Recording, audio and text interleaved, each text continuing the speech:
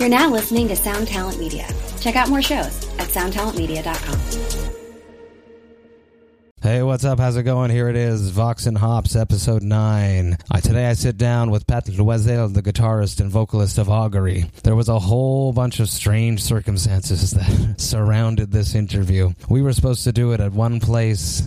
I show up there, the place is closed. He invites me back to his house, extremely grateful for that. We get there, we sit down, we start doing the interview. 10 minutes into it, I realize that my Zoom is not recording. Pat very graciously just stood up, went to the washroom, came back, and started all over again. So today I sit down with Pat Loisel, and we have a conversation about him growing up with Asperger's in an area where these diagnoses did not exist, his unbelievable collection of over 200 tarantulas, and how most of the material he brings to the table for Augury was actually written back in the 80s. And he also shares what it's like being a high school teacher, which is, super interesting, and I'm very glad that I dug into that, and he was extremely generous with some information about what that's like. So sit back, enjoy. Here it is, Vox and Hops, episode 9.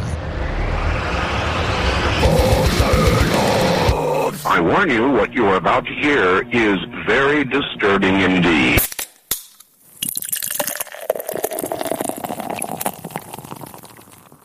Hey, how's it going? Matt here with Pat Loisel. We are in Laval West. We were supposed to go to Noir et Blanche, a brew pub in St. Eustache, which opened in 2012. But, Google fucked us, and they had their opening hours all fucking wrong, and we got there way too early, and we weren't going to sit around outside for 3 hours. So Pat very generously welcomed me into his house, and we bought some beers, and here we are now. How's it going, man? Oh, very fine. Like I said, actually, that was my initial plan, was to invite you here, actually. So, and when you told me about Noir et Blanche, I was, then okay, because that place totally rules. So if you're around St. Eustache, we can only recommend the whole part of that town and those restaurants that totally rule. A few of them. Tell me about beer. Right now we're drinking a Porter Baltic from Hickson. What did you think about that beer?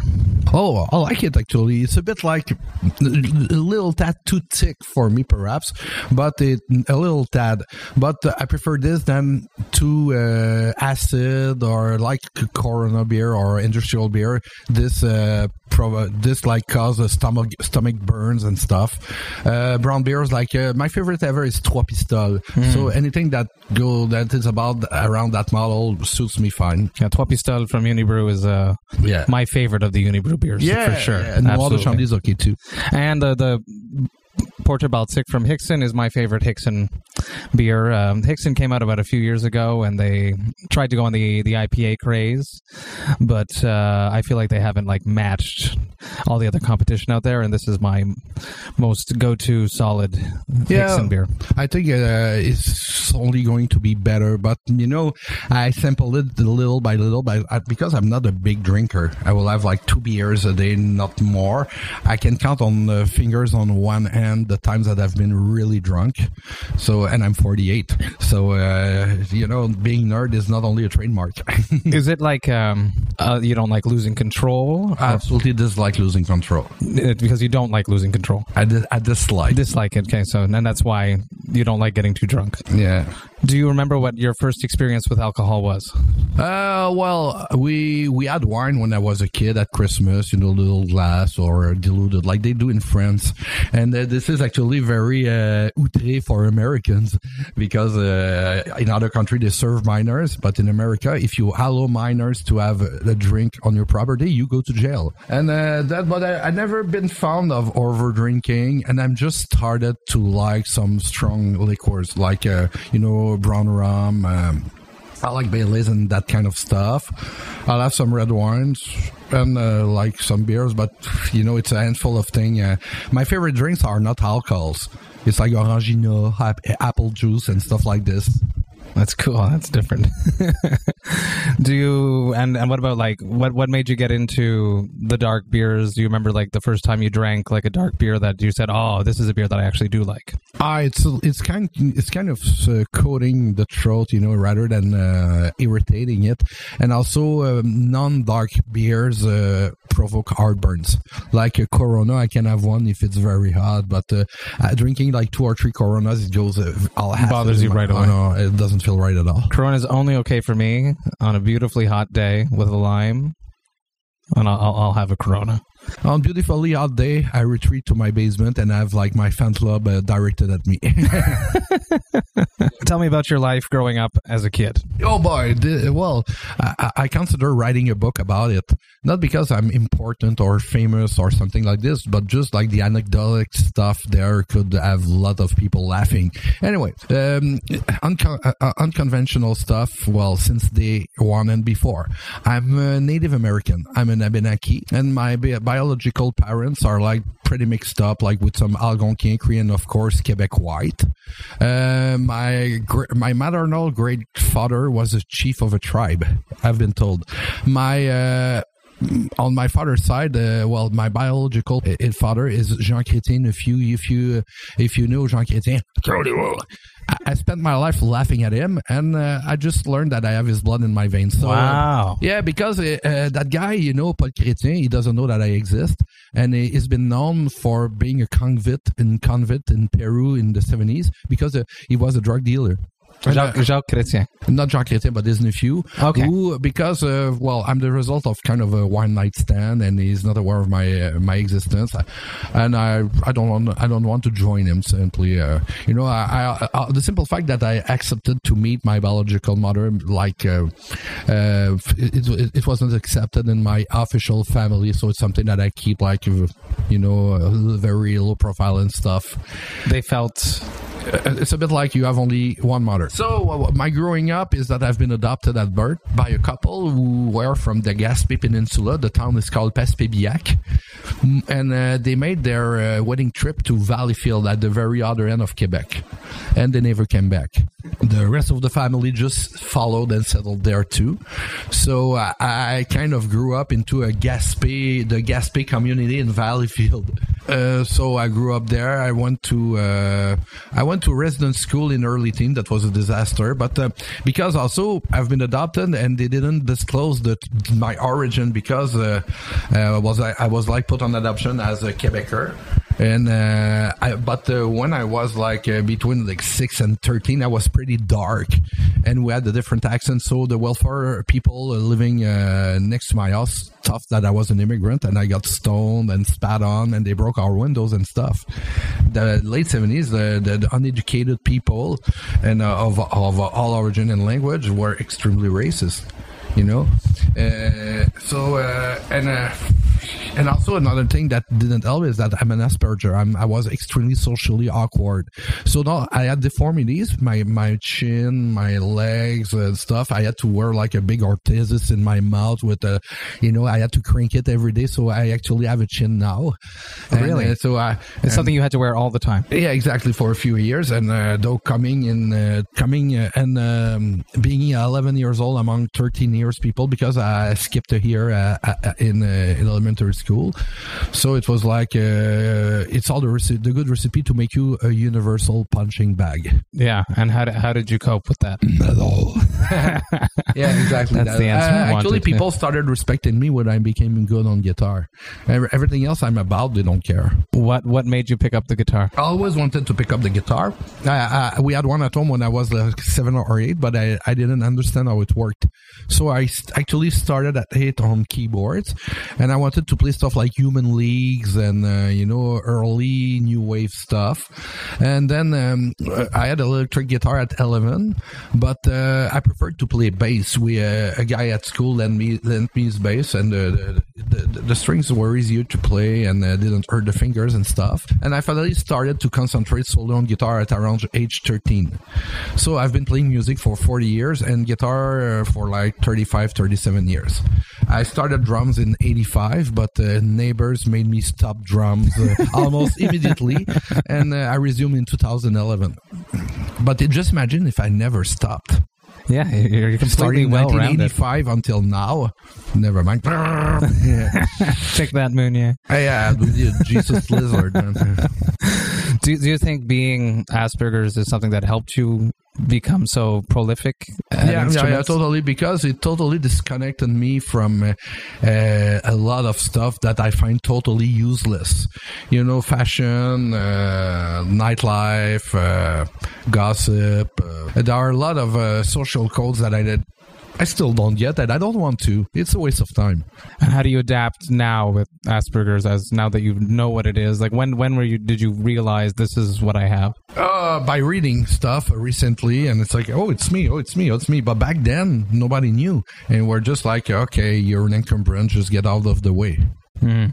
But you were super smart because you skipped. You skipped great. You were academically. I skipped in elementary, but then the secondary one, I failed. I had like 6% in maths. Really? Because I was only concerned about learning the shark species Latin name. I caught bats and I tried to raise them, and I wanted to be the Addams Family, man. And so the only thing that mattered to me was one, radio control airplanes. And biology. I was heavily into, I'll admit that people find creepy. I was heavily into tarantulas at age 13. And now, when did you change? Never. I've honed up to 200 tarantulas. Yeah, no, my weight. Pat just gave me a tour of his tarantula cave downstairs, and I'm not necessarily very fond of spiders, but I held it together, and they're very interesting and they're beautiful. And yeah, I'm into colored one, but also I own like the top 5 biggest species on Earth. So that type of stuff can pull you on the rollerblades. Wow. You know, you like sleigh dog, mosh, and some of those can overpower a rabbit. You know. Wow. So, you said one of them they can crush a can. Yeah, empty can. Yeah. Yeah, I tickled one with a pencil, and she just grabbed the pencil and went away with it and give it back to me. But the fun is I love the arboreal kinds, and I release a moth in the cage, and you have Jackie Chan in a jar. Wow, yeah. It's incredible. It's some guy calculated that when they jump to catch a bird, they go at like 30 miles an hour. That's. I have one that is 25 years old, and they can live like 70 years old. And you said another one can live to 80. The rosea. Yeah, that's right. I do have a rosea that's supposed to be 80, but the problem is that no specimen died of natural causes since the hobby started being popular. I do have a guy who has like a 35 years old spider from his grandpa and stuff, but theoretically they don't have aging process. So yes, because you were also saying that spiders molt. Yeah, they change corneas, inside of the mouth, the esophagus, all the skin of all the skeleton, of course, genitals, lungs. So everything that we wish we would switch periodically, they do. And how often does a spider molt? Well, first, a young one will go several times a year. Then an adult one's going to be every 1 or 2 years.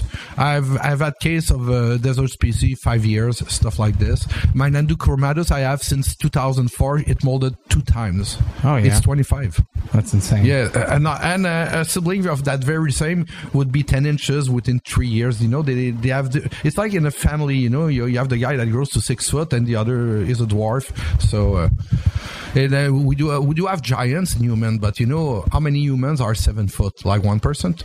Yeah, it's true. I do have giant species, but they don't necessarily reach a record size. So you collected bats. Yeah. You started playing guitar. Yeah. When did the band start? Oh, I started to play with people in late teens, but the problem is that again, family was very opposed for me playing with long hair people and unclean people and stuff like that. I've had long hair for like 5 years, and there wasn't a single day without having some family member pressuring me to cut it.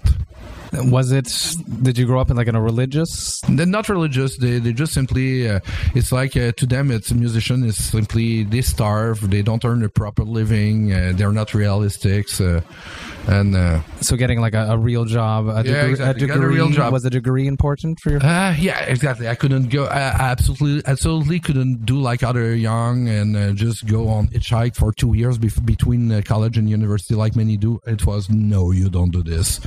And just to tell you, the overall, it's from that area's mentality. They don't take show business seriously overall. I remember when my dad or an uncle, they were watching Rock et Belles Oreilles on TV, you know, RBO, they are, I understand they're very funny. If you don't live in Quebec and don't get French, well, we have to translate the whole thing. You still won't understand it, I don't think. Oh, some of it, but still, they are big stars. And my dad watched them on TV, and he went like, man, tomorrow morning, the foreman's going to wait them and say, you're fired. I saw you on TV, blah, blah, you're fired. You're putting shame onto the business. But Dad, this is their job. Yeah. They thought that people you saw on TV were doing a hobby. Okay. It was miles above them, the idea that somebody would be paid for it and that is being their primary income. That a cat could fly, you know.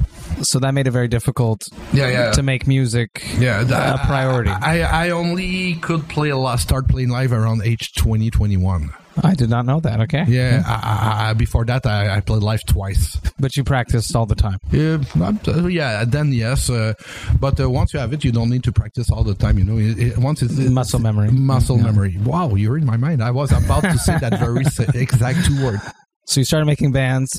When did like you start realizing that you could actually put out music and have a band? Because before Augury came out, like later. Oh yeah, well. First of all, I always wanted to play original from day one, from the early '80s on. There are many riffs that I put out recently, but it's just rearrangements from my old riff from then. Simply, other people didn't want. Other people didn't want to play original music in the '80s. I recruited guys to make a band, old friends, and they turned that band into a club band playing Guns N' Roses and Dio and stuff like this. And then I made an original band. They wanted to play like groove trash, like Pantera, Primus and stuff. So my quote mark vampire music they didn't want to play. I wanted to put keyboard on my music since 1983. I was into heavy like Blacklight vampire music, Philip Glass and stuff, Enya, and I wanted to put that ghostly keyboard ambience over fast heavy metal since the mid 80s. I present the songs to any bandmates until the late 90s. Over my dead body, you never play this. And then I finally released those. Hey, you copied Emperor.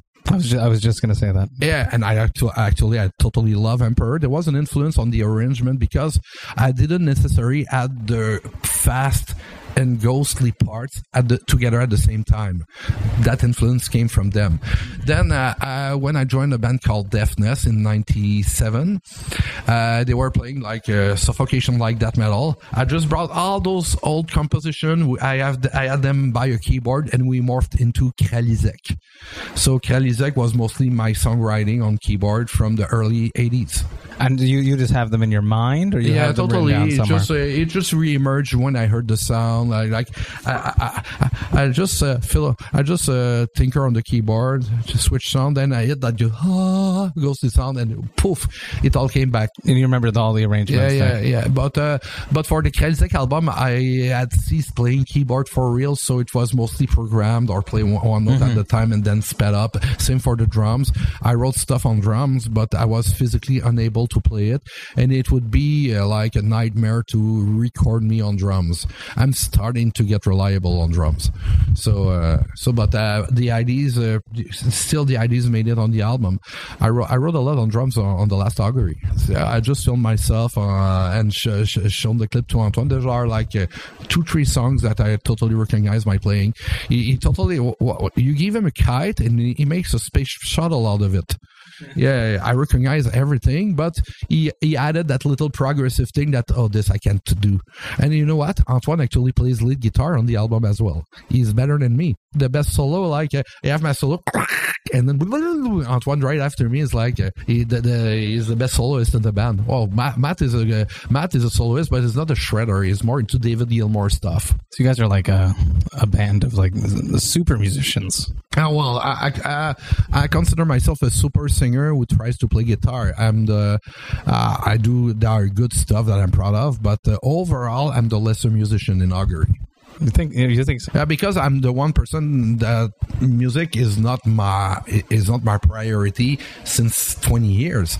You know, so I've been building guitars, furnitures. I teach, I write a lot and stuff. So I see kids that play guitar 7 hours a day.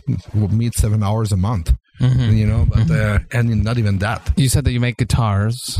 When did you start making guitars? I started fixing guitars in my teens very badly. You know, I just did what went into my mind, and then I started getting good in my 30s. And a friend of mine said, I want to have a 8-string guitars, but back then they weren't available. You know, somebody was making one in Germany, and that's it. So the very first guitar I built A to Z was a 8-string guitar. And then he came back a bit later and he asked me to make it fan fret. So I ripped off the fretboard and I made a fan fretboard for that guitar. And he came back later to have an acoustic done the same. And then since then I've made 25 guitars.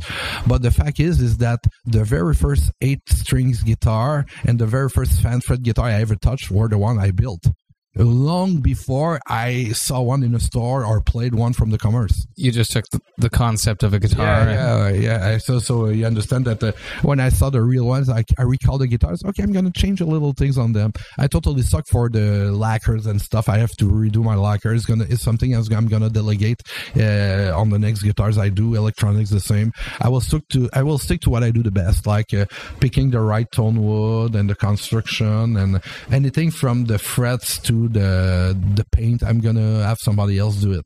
They're better than me, but the price is gonna go up because my mistake was to try to lower the price and then using domestic products and have the guy come back at me because the varnish melted or stuff like this. So simply is that I don't do it. You're gonna have somebody else do it, not me. You told me a story as we were buying beer before about playing a show with old school Cryptopsy before they were Cryptopsy. Yeah, exactly. My band Four Shadows, so that's my first original band, who is a guy I jammed with in the mid 80s, and they are still my best friends outside of Augury.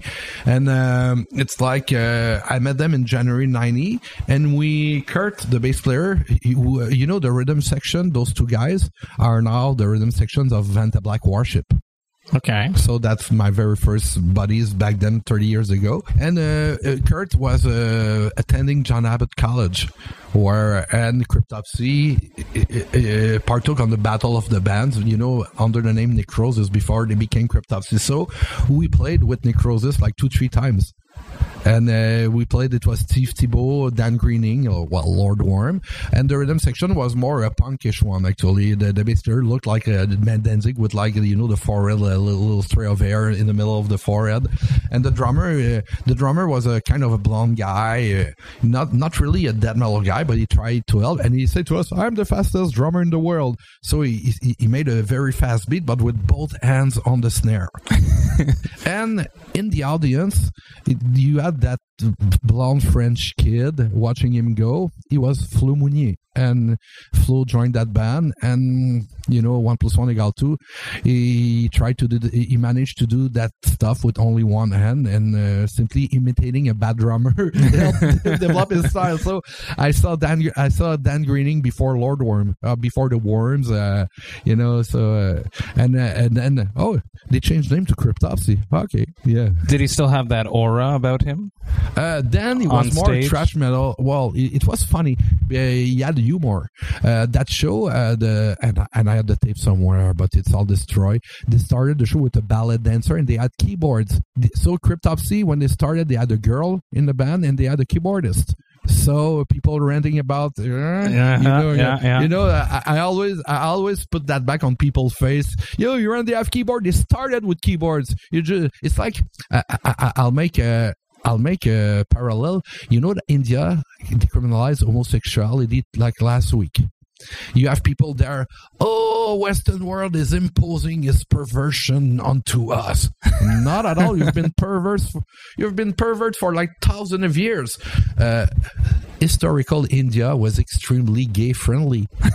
Hinduist religion has transsexual characters and pregnant men.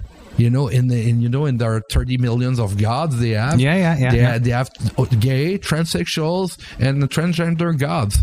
You know, it's the British who imposed them the homophobic laws in 1860 when they became a colony. Yeah, exactly. So all the current homophobic bigotry that you see in the Middle East came from the British and other Europeans, from fucking Madagascar to fucking Easter Island. It was pretty gay. If you any Oceanian culture, you had to get your masculinity from another man. I'll let you guess how. And now those have become extremely homophobic, and they say that we brought them perversion. You've been a perv since day fucking one. You know? Sorry. So take that. Take that. Where? I'll let you choose. When did you start screaming? Oh, I've been into it since like late 80s because proper death vocals. You had a band called Hallows Eve in the 80s that had like low raw vocals. But the first official extreme bands, I thought they were bad actually. The great prototype great properly sung dead vocals, it's Chuck Billy from Testament. If you get live at Eindhoven from 1987, you have a song called Ring of Terror, and he goes, "Your fate," extremely low, extremely sustained, extremely clear. So everybody who labeled themselves death metal at the time would go, no power, no precision. People who try to go fast were not tight. So actually thrash metal create proper death metal. And Testament, super interesting. And now people rant that Testament have incorporated blast beat and dead vocals. They were the first. They were among the first to bring extreme elements to proper performance and making it musical. And then you have Suffocation. Suffocation, there were other death metal bands, but Suffocation were musical.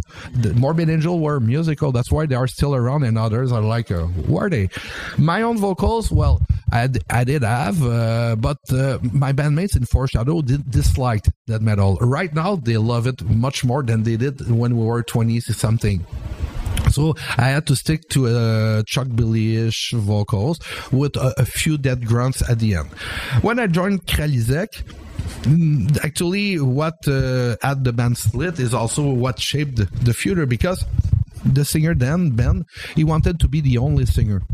He felt uncomfortable to have another frontman join the band. He's like, I'm the singer, you shut up, blah, blah, blah. But I absolutely wanted to keep my vocal ideas that I already had or fragments of. So that led me to be expelled from the band. But what happened is that I replaced him once. He's a military, he couldn't do a show. And then when we started Augury, my first early songs were songs that I wrote for him. So I simply sung the vocals the way I intended him to do. So it's my main influence on vocals. A second one is Sébastien Croteau.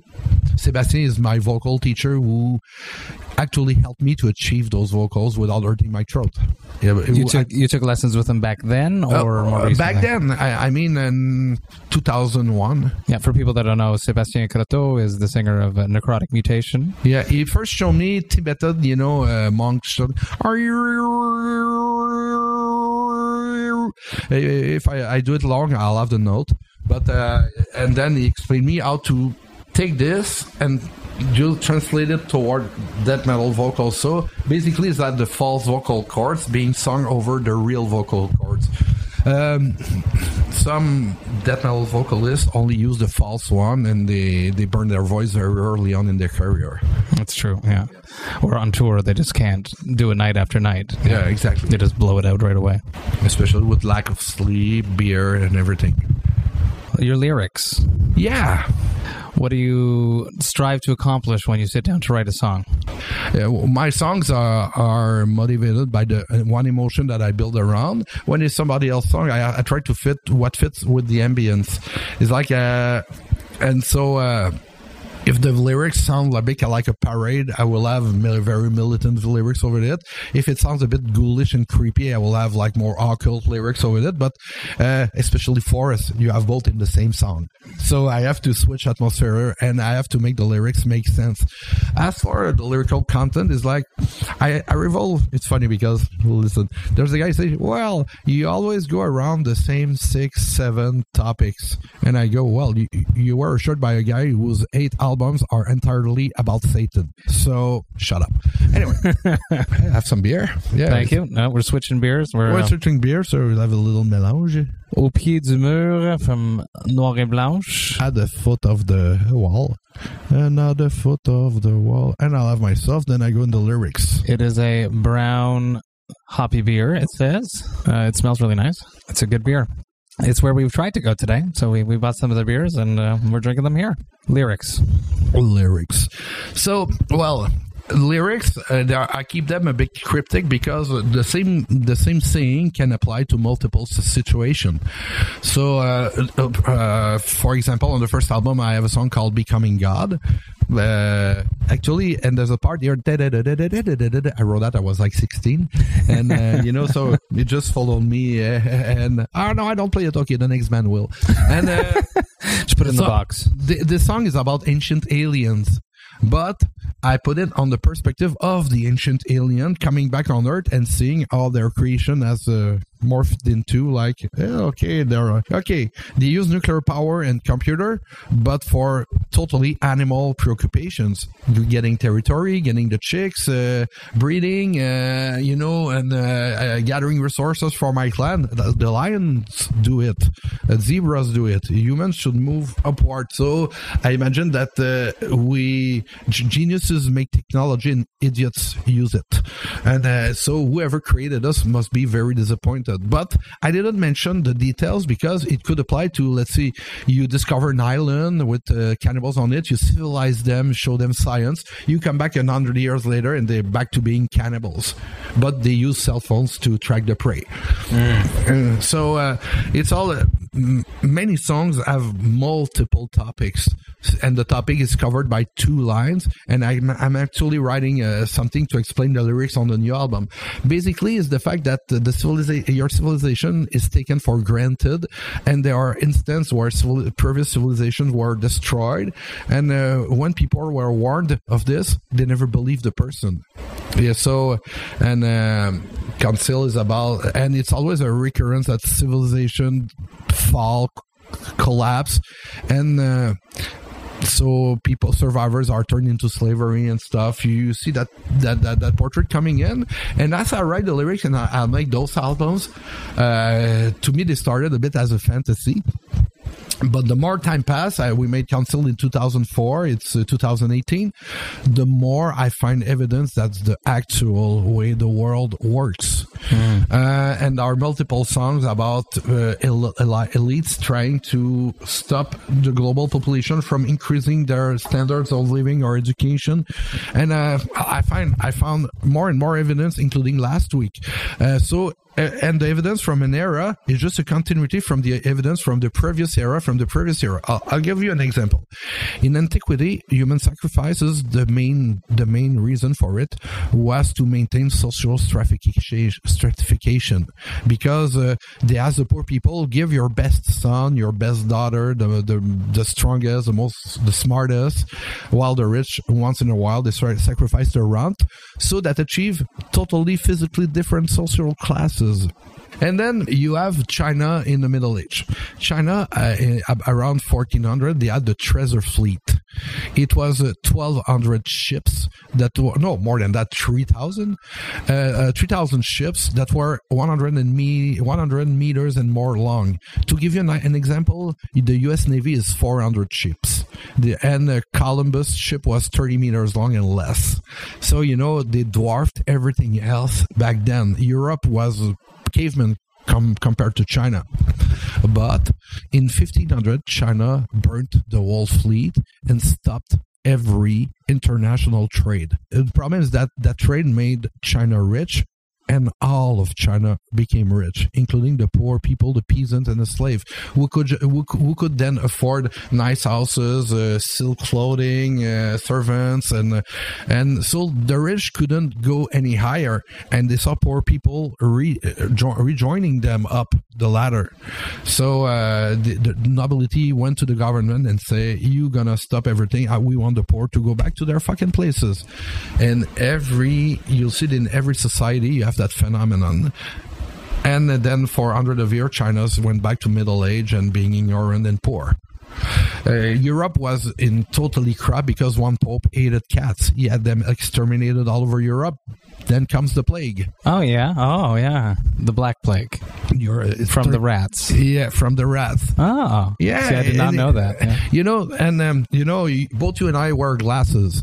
We are, thankful, because without it, I don't even see your eyes, and probably you don't too. The person who made the first pair of glasses got punished by the church. You know what? Because people could take one of the lamps and put it in front of the other, then look up. Oh, everything is spherical in the universe. Oh, I see the shadow of Earth on this planet. It's round too. We gave them mean to contradict the church. Burn. The guy who invented the Braille system, Louis Braille, he got punished. And people got fired to having one of his books. He was a pariah in his time because back then reading to the blind was such a business that it employed thousands of people. And then the guy comes and show blind people how to read by themselves. Poof. The first people to invent the steam engine got it destroyed. Horsemen wanted to keep the job, and before that, the Greeks had steam engines. Fanatics destroyed them. Every time somebody evolved, you have a fanatic come in and abort the golden age. So aborted golden age, it's all those anecdotes. It's like the Romans saw them in the future going to space and having a ever peaceful civilization, and poof, barbarians came in, and you have the same telltale signs. You have the same signs. The same pattern is the groundhog era. That's crazy. You see this happening even to... Totally. It's like you have a regression. Even in our very mundane civilization, since 2013, I saw a return of very backward attitudes. Yahoo News published an article asking women to not choose too high situation and to turn away from subject matters in university that would give you a too high salary or put you in a position of power. You have to save American family. There are places in the States where a family like mine, where the mother out-earns the father, is considered dysfunctional. There are places you can, as a teacher, I have colleagues in the state, they tell me, what you write or what you say, I can't tell them. I can talk about any alternative lifestyle. There are places in the United States, they will punish you for having an electric car. They'll punish you for having an electric car. I mean, financially. Yeah. And Russia is even worse. There are more electric cars in Longueuil than in the whole fucking Russia. Russia has 700 electric cars altogether. Russia's enormous. Yeah, the biggest. You know what? Because Putin sells oil. That is actual trade beside being a politician. So all of this fuels your lyrics. All of this also conspiracy theory, mostly because we have evidence that we've been preceded on Earth by other civilization. And what happens is that when it collapses, only the less dependent individuals survive. So the most primitive. If we collapse like Atlantis did, you and I, we survive. We remember about computers and airplane, but try building one. Yeah. And then you have young kids, and we rub two stones together to make fire, but we try to explain that way. We listen to death metal, and the drummer goes da da da da da da. You dad at Funny Gods. Yeah. Can I tell you something? There are people on this planet who think that high and our whole civilization is legend. There are 100 uncontacted tribes in the middle of the jungle that never met a white man in their lives. They don't know about riding electricity, nothing. So we don't exist for them. Once in a while, one of them spots a plane in the distance. The others just tell him to quit drugs. Yeah. They don't believe it. So we're a legend. Our old civilization, the 8 billions of 8 humans, we don't exist for those people. So don't tell me that there's nothing out in space or in the center of the earth or anything. We don't know. We don't have the means to prove. What got you into teaching? My mother was a teacher. I told you, my dad, in 58, he was the foreman building the Beauharnois Dam, and he fell off the dam onto concrete. He broke his spine. He couldn't marry wearing crutches, but he remained a crippled for almost 20 years. In 1976, he got a big operation in the back. I actually saw him cut all open when I was 6. It was the first gore thing I ever saw. Was my own daddy being operated on. And he then, in about 1981, he could resume working, and he built cabinets and furnitures, and I was his help hand. But the big salary was my mom, which she was a elementary school teacher, and I've been to that very school, but I didn't have her. Thanks God, she was very, very strict. And when I came to university, I wanted to go communication, but it was really close. They didn't accept many people, and I had to go to university, so I chose history teaching. But I didn't make it my main course. It was more Nazism, fascism, Sumerian civilization. civilization and stuff like that. So I do have a big background in history other than simply to teach it. And now you teach history. Oh, that depends. Here from here, they switch me here. And secondary 1 and 2, it's like global history from cavemen to like the world wars. Secondary 3 and 4, it's Quebec history, but they change and it's better. Now it's going to be secondary 3 native, then the French regime, and secondary 4 is going to be the English regime and the current period. I can imagine you're a very charismatic history teacher. That depends. I have to make an average between the taste of everybody present. Some people, most want me to do news and political talk, but some are like, can we stick to the book? And it's funny because I teach most of my students are Muslim refugees. And I'm absolutely politically incorrect with them. I talk to them about the Wahhabi acting like a mafia and considering other Muslims like scum and just wanting to use them. You know, it's like they have their pilgrimage in Mecca. Mm-hmm. You know, the Wahhabi, who are the bosses in Saudi Arabia, they hate that pilgrimage. They consider it idolatry.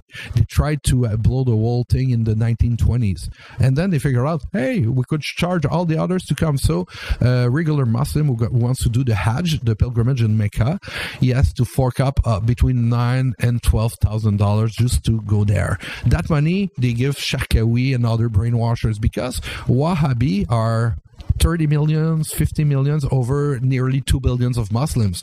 So it's like the Nazi to the Germans, and they want to pervade. The best example is Indonesia. Indonesia has been a Muslim country for 800 years, but they had matriarchal communities and islands peopled only with transsexual people. But in 1904, Suharto, the dictator, he wanted his people to be more like conform, uniform and stuff, and he wanted a civilization with male-dominated patriarchy. So he invited the Wahhabi clerics to come to Indonesia to reform them. The violence starts there. I know imams, they said everything was fine. Then we received money from Saudi Arabia. Okay, now that you got the money, you have to take our stuff. 2 years later, kids start to get violent with their family. You are apostate. You can only read this. You can have infidel friends. Kids start being dictators with their parents, because they're brainwashed by people sent by Saudi Arabia, to which Canada sold 15 billion of weaponry. Yeah, we're not clear. You don't hear that, yeah. We're not clear in this. So we cannot complain to have those coming here if we send what pushed them away from home in the first place. And I have a Syrian student, he told me, before the big outbreak of the war, we've been checkpoint all the time and people spoke Russian or Iranian. It's not the Americans' fault. It's not your fault. It's Russian and Turkish people. Turkish. And they're going there for oil. Syria sits atop the biggest gas deposit on the planet. So everything that happens on the surface is only mumbo jumbo. It's a way. Their only concern is to remove the locals from the surface to better dig it and not pay anything to anyone. So I had a guy go back to his where he grew up in Syria. He says, the great replacement occurred here. I don't recognize any language spoken there. It's no longer my home. And then what happens there? It's only like a repeat number 200 something. Because if I talk to you about the Chilean coup d'etat in 1973, do you know why it occurred at the first place? No. Nixon saw the copper deposits along Chile, most of them being under native territories. So Nixon summoned the government to, you get rid of the savage, so we can take the copper. Thank you very much. In the meantime, Chilean voted Salvador Allende, who granted the natives education and health care. So Nixon was furious. He joined all the right swingers and the military juntas who saw them like an aristocracy. They say, okay, I'm going to give you millions of dollars. You topple that government, and I want you to eliminate anyone who could vote against another government like that. So in Chile, they eliminated all teachers, all artists, all journalists, all writers, tortured to death, shot. They took 2 weeks. They filled their stadium in Santiago with artists and intellectuals, and you had thousands of guys with shotguns around the circle to shoot the lot. So, and Chile remained without superior education for years because they didn't want people to be aware that they're going to cleanse the reserve and take the copper out. Same happened in Africa. That's Belgium. Belgium wrecked Africa, and then it's China is buying everything. And it's like Congo. Congo is the first genocide. Lionel II, the king of Belgium, Congo was his private property. It wasn't a colony. It was his own garden. So he brought people to hunt people like we hunt deer, and they were coming back with Congolese strapped onto the car hoods like trophies. And every time a village didn't meet the target in harvesting latex for the tires, they killed the whole village. You know, Rwanda, they put it at war because they have diamonds. So while they fight, we just scoop the diamonds and nobody notices. Just making people move like puppets. Exactly. I could go for the whole afternoon. Do you find that there's a connection between being a front man and being a teacher? It's pretty much the same thing. I'm actually quieter on stage and in front of my class. And you shut up, please. They find it funny. Don't forget they're all African Muslims and stuff. And they call me the jinn whisperer, but most like it actually. The jinn, like a demon in Arabic. Yeah. And it's funny. I was teaching in Cartierville, and I just announced that I was getting engaged. And you had that tent coming, a woman, and we don't say anything. And I just heard her voice goes, "Hey, congratulations for your engagement, Mr. Loisel." When it's the Eid, they have their Christmas, they sacrifice a lamb and stuff. Yes. The next day, I have a box and I eat lamb. And I'm like, you're not supposed to. I'm a kuffar. I'm an infidel. Never mind. Oh, they bring a box to you. It happened to me once or twice. Or we go in a restaurant and all the sandwich have bacon in it. So I ended with a big pile of bacon in front of me. And I always joke with them. I'm like, okay, you guys invented alcohol, but you can't drink it.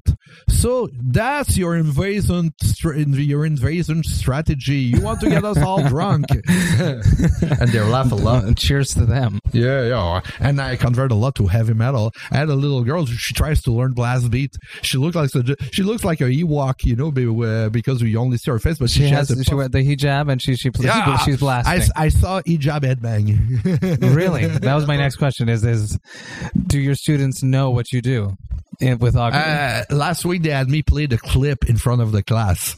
Because someone knew? Yeah, they all knew. Okay. Parents talk to me about it. And I have parents come and say, you had my nephew 5 years ago. Thanks for talking to him. Thanks to you, he didn't fly to Syria to become a terrorist. People say that to me. I think that's the way to handle them. You help the good ones. Yeah. And I think that the biggest mistake that people do is to be too soft on the criminals because your race is doing it. It should be the same law for everyone. And when you let a rapist or a thug do, he comes from above, I can't arrest him. No, because you insult the people in that community who are honest, who do the effort to adapt and, to take our values. It's an insult to them. And you know what? Those thugs are going to bully them. They're going to bully them if we don't do nothing. That's true. Have any of your past students become augury fans? A lot of them. I even have past students becoming musicians. The band War Call is my former student. Really? Yeah. That's so cool. Emmanuel Pronovo, most make career as individual. There are a lot of people who are my former students who now collaborate with my bandmates on stuff. I have parents of students. I did a show at the Club Soda one year. The first row was only student parents. It was funny. I have people coming at the parent meeting and ask me to sign stuff. Yeah. That's really, really cool. Yeah. And now let's just talk about your child. But just sign this first. Somebody don't have children. What is the piece of advice that you can give to someone that's starting a band right now? Well, do what you want. What I do right now is doing late what I always wanted to do, because I listen to people who try to drag me away from it. So it's like I do right now what I wanted to do in the 90s or 80s or whatever. Do you feel Augury is like was like a breath of fresh air to finally be able to? Yeah, but it's just like it was. My attitude was like it was about time. I'm just disappointed that the opportunity comes when I no longer have the energy or time or everything, and I don't have to feel bad for it, because I constantly meet people who are 26 or 27 and I'm too old for it. You know what? I'm 20 years old, or that I still do music, period. I think it's pretty much, I'm pretty proud of myself. And I didn't see many people going through what I went and still do music. Because I see old people in bands right now, but they stopped for 20 years and restarted their bands. I never stopped. I've been out of a band less than a year in the last 20 years. Just constantly creating. When you finally found Augury and everyone understood your vision and everyone writes their songs for... Well, as for the music, it's we all come one third of the album. Forrest wrote 3 songs, Matt wrote 3 songs. I wrote 2 songs and 2 half of songs. And then when it's somebody else's song, we simply write our part over it. Unless, it has to be this note or else it doesn't sound right, but we don't come with music sheets and go, okay, play this. No, it's a real collaboration, but someone's in charge of the writing of the song and the structure of it. The structure of it. Structure, it's all of us. Okay. Forrest shown what drum he wants and what we should play. He guided me for the vocals. For to give you an example, he really likes my deep growl vocals and not much the others. So on Forrest song, you mostly hear the deeper vocals. And Matt is the opposite. He likes my black metal voice, so go create all the field all the way. Never mind. And my own song is like alternates. And so if I have one vocal that fails a specific night, I can simply revert to the others. Which is really lucky, because I re-listened to the album this week before coming to speak with you. And I do you use inhale screams as well? Yeah, I do, but not that much. Okay, but it's super interesting and tricky. I still can't pull those off. So yeah, what I go for this is that I actually can sing inhale and pronounce. Yeah, that's not easy. Yeah. But how did it was just from practice, messing around? I don't practice that much because I feel I don't feel right to yell without a big loud band behind me. I do it low volume, but mostly as I visualize myself in my head, I hear the vocals in my head, and some subconsciously my throat just take the right shape, and I don't need that much of practice. We practice once a year. Are the touring days of Augury in the past? Yeah. Why do you think that is? Well, because our professional situation, we just cannot take long off. Matt has a new job, so taking a Friday off is like a challenge for him. I'm a teacher; I can take a bit off, but my health don't allow me to be very long with lack of sleep, and because you always sleep like 3 hours later than you expect, and sometimes the food, and I dislike traveling, so I accepted traveling for the sake of heavy metal, but most of the touring, outside of the show itself was like, can I be home, please? So I'm not a party guy at all. Teleportation. Yeah, teleportation. I hate inactivity. I hate being idle. It's a physical pain for me, actually. So, Forrest told me, well, I went to Japan. It was 15 years in the plane. I couldn't move. I was like, you know what? I like Japanese, but I'll send them a hologram of me. So you're just content putting out music? Yeah, exactly. Playing a local show. We would like to play some local show in the States, but the problem is you have to take the working permit, or whether you play one show or 100. So we have to quit our jobs to justify this, and it's new law.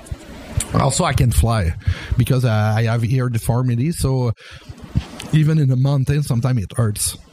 I flew only once in my life. It was 1981.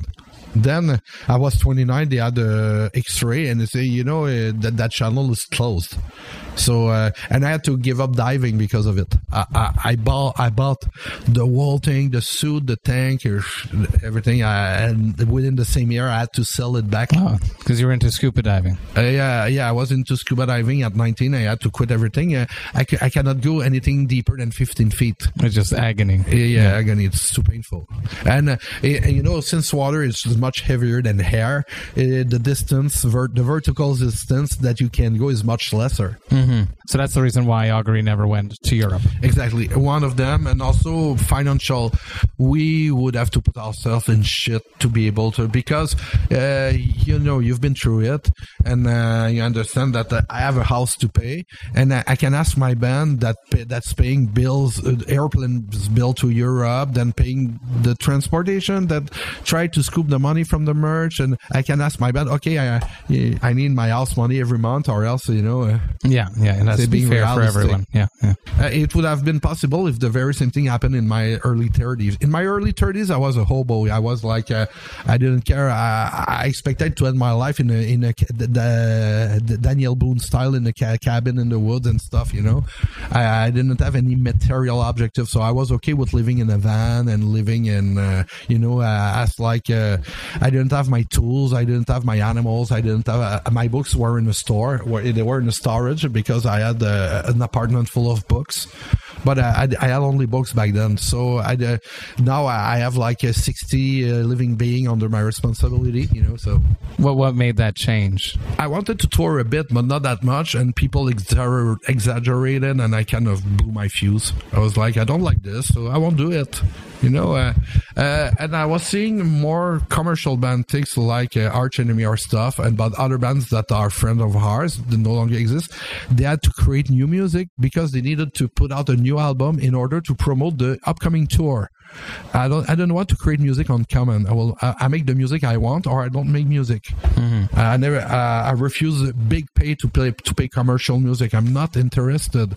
I barely can listen to non-blast beat music for more than 10 minutes. So it's like, or unless it's very genius. I love Rush. I love like some classical, but I mean in metal, I'm very picky in metal. I hate 90% of metal. Yeah, I'm very picky. I like only the best. I will listen 7 songs in a row, then silence. And it's my favorite form of music. Silence. So imagine the other forms of music. People come here and I don't hear anything. They expect music to be playing all the time. They expect me to live in noise. I play half an hour of drum nearly every day. I put earplugs, and then big muffs over it, protect my ears. I dislike noise. I don't go to shows very often.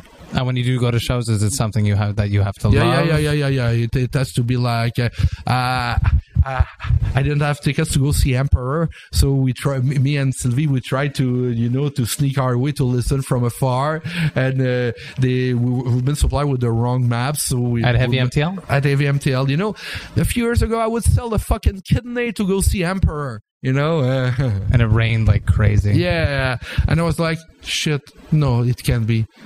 I thought the show was to be cancelled. It's funny because I met Ishan twice, and both times were really awkward. I tried to be a friendly fan, a bit older, but still a fan, and it's like, but both times he was angry at something else. Circumstance. Is that in 1999, Samut couldn't pass the borders. They spent $12,000 in lawyer stuff, but you had that Jesus freak of a border agent who said, no, I don't want him to pass. So they had no budget for the OL. They didn't sleep for 2 days. They played the show. Hey, I like fishing a lot. I don't fucking get lost, I look at like a little kid, and I'm like 6 years older than him. Have you ever thought of doing like a solo album? Always. I'm currently writing stuff. It's going to be like think Augury, simpler but faster, with more operatic vocals. Oh yeah, you had mentioned that People call your clean vocals your pirate voice. Yeah, but pirate, because I keep it raw, is going to be my fully clean vocal, crooner vocals. Okay. I'm going to make a grindcore album going lower. And I also have a third project with my wife. I want to put like heavier versions of Quebec classics. Oh, that'd be really cool. Like Pauline Julien, not necessarily Quebec, Roger Whittaker, which is the very first singer that I liked when I was a toddler. And, so I'll make uncommercial music from commercial music. And Sylvie's a great singer. Oh, cool. Melissa Etheridge and stuff like this, she nails like this. That's awesome. That's really interesting. What are some of who do you think is the next big metal band coming up? I don't know.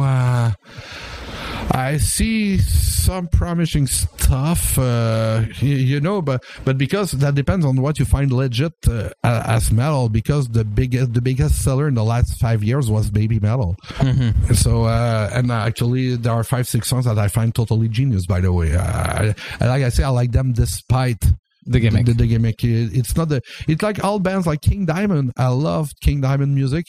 And I almost stopped when I saw what it looked like. It looks stupid. I'm not into costume. I disagree with Lemmy that he says that you cannot listen to music when the guy looks like a next door guy, Me, it's another thing.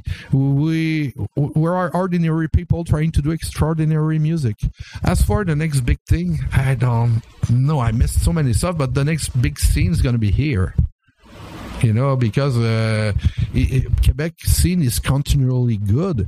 You had in the 80s Voivod, Oblivion, Gorguts, Cryptopsy came around. Where 2018 Cryptopsy is still around, and the scene around it has kept growing. Gorguts are still around. Dana is in Voivod. Mm-hmm. Voivod do better now than in their heydays in the 80s. That's true. That's true. The scene, the overall scene is gonna be big. They see us like Norway or the Bay Area or, any specific scene, Florida, that metal. Growing up playing in bands in Montreal, did you feel that there was a division between the English scene and the French scene? No, not that much, but what I could find is that the English bands were a bit less extreme. Beside of the guys in Cryptopsy, you had the beats were more trashy and the teams were a bit less scary. And then on the French side, you had Cataclysm, and they roll high in the head, and I think that having English as a second language helped us in a way because we could dissociate it emotionally from the lyrics. So we could go address very dark concepts, but once the song is over, become happy, joy, yay, and stuff, and it helped shape the attitude beside the music. Now it picks up as elsewhere. Our label, the Artisan Era, is a death metal label from the United States.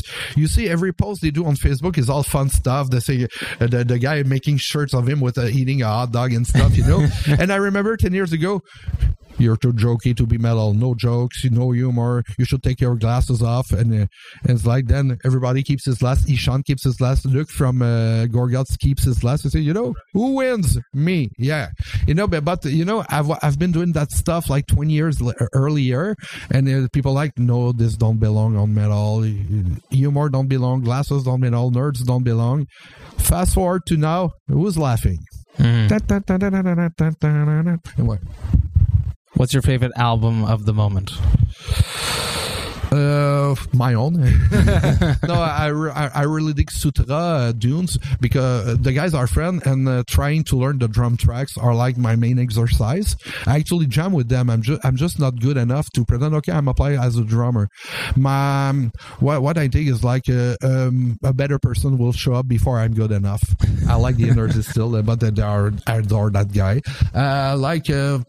Majesty Dixit, all the projects from my friend Dave Clement. Mm-hmm. Majesty Dixit, Spirit of the Forest, Super Enlightenment, some Caract and Gren, some that Panopticon. I like Portal. I like Japanese pop metal bands. That's the lighter side of it. Mayhem, Great Declaration of War. I'm still a big fan, and Chimera. I'm into pretty much my favorite style of music is ultra fast black metal. Norse from Australia, Robin from the drummer helped us on a tour. Kralis from New York, I like a lot. Portal, I like. I just forget right now. I don't listen that much to music. When I have time alone, my first reflex is not to listen to music because I'm surrounded with noise all the time. So the only time I can listen to music is when I have a very, very long time alone, because or else if I listen to music immediately, well, I have no silent time, and it's just tiresome. It's too noisy, and they crank the music over there, and I watch the refectory with 700 kids yelling to the top of their lung. I'm like, oh, that's very, very tiresome. And then I'm next door to the music class, and you have kids for the first time trying their clarinets. Oh, you understand? And they say, hey, while the geese surround the school, they just had the clarinets. Well, I want to thank you for taking the time, inviting me to your house. Yeah, I find you very, very interesting. Thank you very much. You know so much about history and the metal scene, and so many years being a part of it. I'm truly honored that you took the time to sit down with me and drank some beer with me. Yeah, you're always welcome. I really, really appreciate it. Do you have something that you want to shout out right at the end? Off the record. Oh yeah, keep metal. All the best.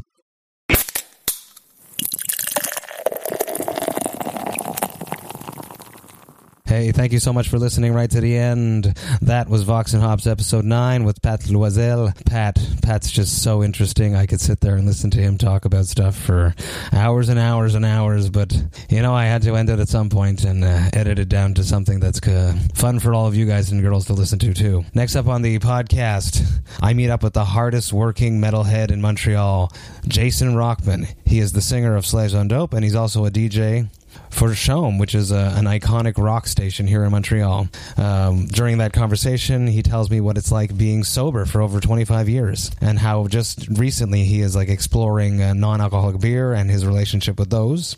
We talk about how he got onto CHOM, and we talk about his early years playing with Slaves on Dope on the Sunset Strip alongside System of a Down and Papa Roach. And we also just dip into a little bit his love for all things comic book themed. All the best. Check that out on Vox and Hops, episode number 10.